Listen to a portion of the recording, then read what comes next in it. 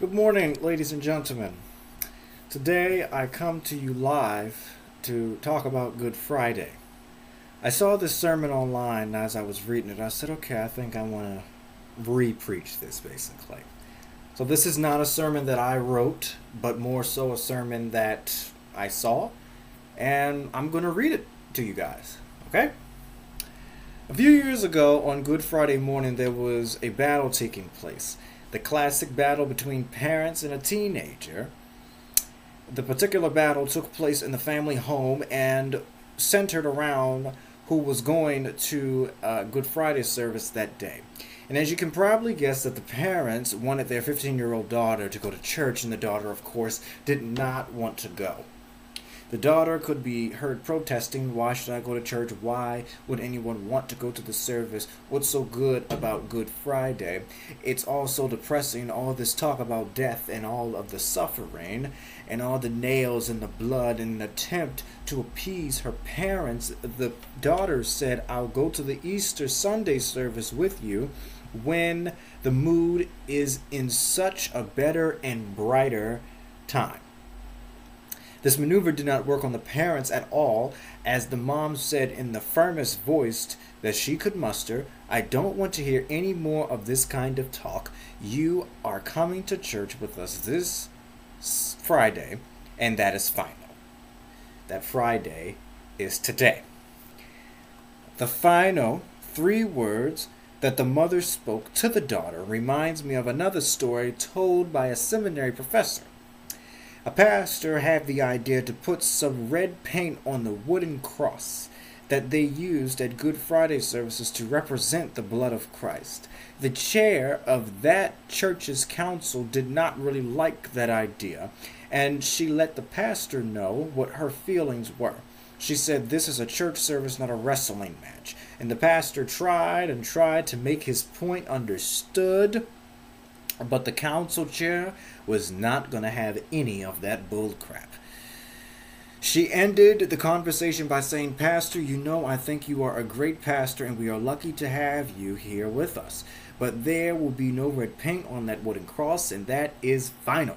Unfortunately, some preachers don't really talk about the ugliness of Good Friday or the pain and suffering that Jesus experienced on that day.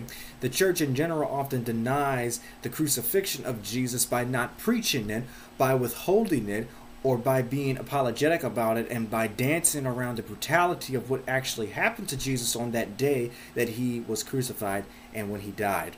We need to not only hear what happened to him, but we need to think about it and let it enter our hearts. And as difficult as this may be, we need to fight through the disgusting that we share with was shared with the teenage daughter. We need to reflect upon the depressing painfulness of Good Friday. Why do you ask that this should be discussed? Because if we water down the crucifixion, we also water down the resurrection. And in order to get the full measure of how much God loves us, we need to enter fully into details of Good Friday. I like this specifically, and I like how the image of this preacher said he said that he liked to use the image of Perry springtime. And as a person who lived in this part of the world so much, and he looked forward to spring because of the long winter that they've gone through, and without living through a difficult winter, springtime would just be another season. That's what I took from that. So to continue on, the Roman means of execution was crucifixion, and the Romans were professionals at crucifixions. They did not. They didn't do them by themselves. They did it all together. They did them by thousands and recorded the details of their executions in history books. On the other hand, the Jewish people killed by all the stoning going on. Jesus was sentenced to die by the Roman courts. Therefore, he was sentenced to die by the crucifixion outside the city walls of Jerusalem. One more crucifixion wouldn't bother the soldiers. It was all in a day's work for them. Therefore, as this happened at the other Roman crucifixions, the Roman soldiers whipped Jesus.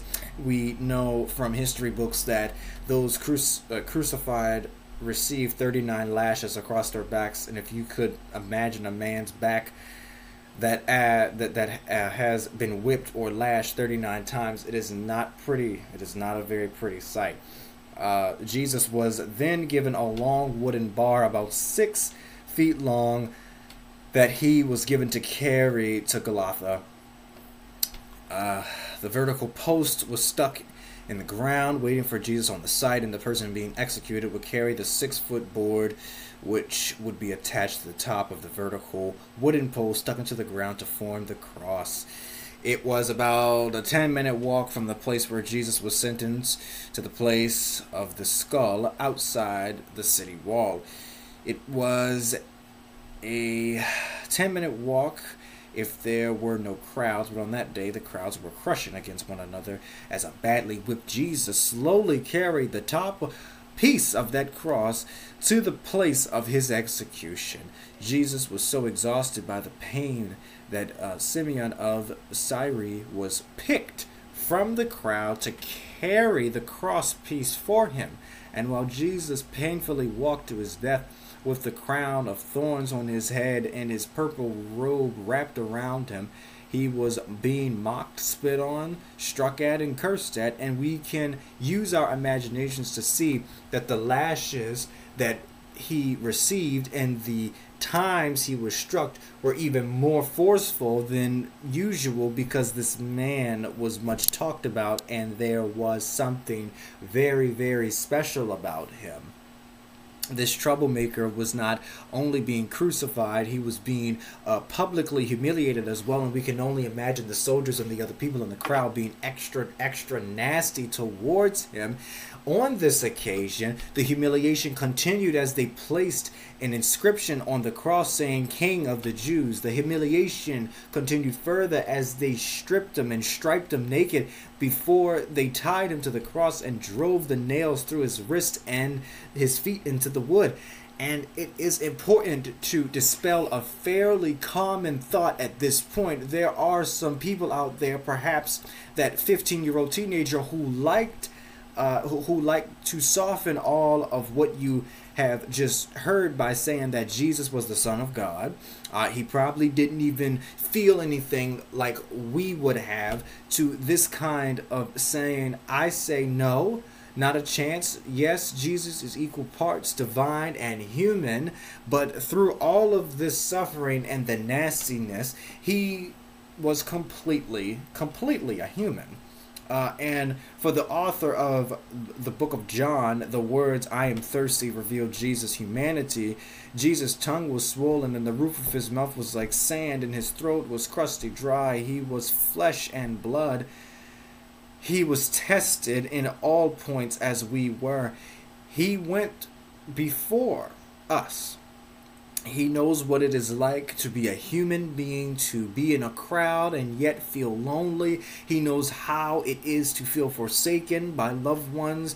God knows what we face and all the worries, the sadness, the pain, the fears, the aggravations, the pressures, the stress, and yes, the thirst because of the life of Jesus, including Good Friday. God knows everything, and he knows it all, and he's all-knowing. God understands and judges mercifully.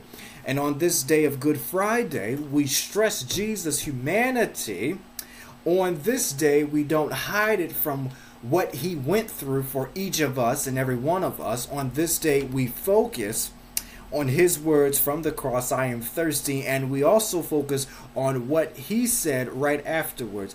The last words of the Lord in John's memory are, "It is finished," a short and simple phrase like the end and the conclusion of a movie. But John and all the gospel writers make one thing perfectly clear: that the last words of Jesus were not spoken in gasping resignation and defeat. They were not words of a man dying without a cause.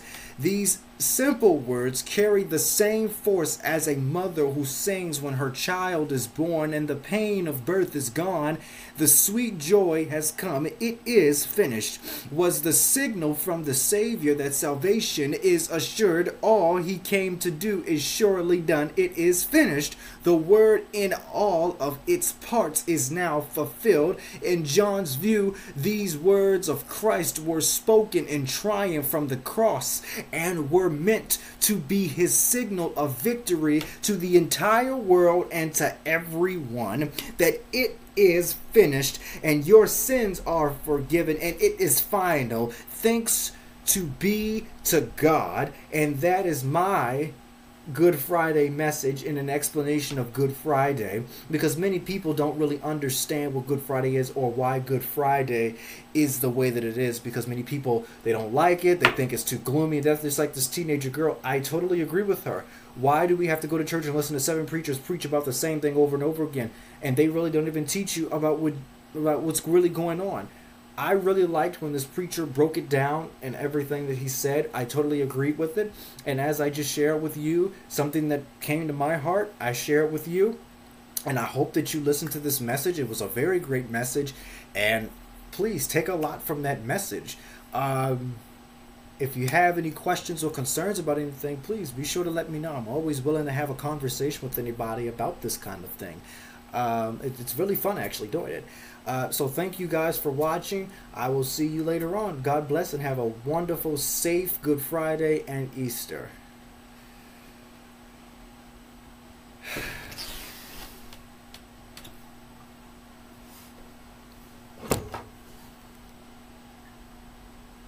morning, ladies and gentlemen. Today I come to you live to talk about Good Friday. I saw this sermon online as I was reading it. I said, okay, I think I want to re-preach this basically. So this is not a sermon that I wrote, but more so a sermon that I saw. And I'm going to read it to you guys. Okay? A few years ago on Good Friday morning, there was a battle taking place.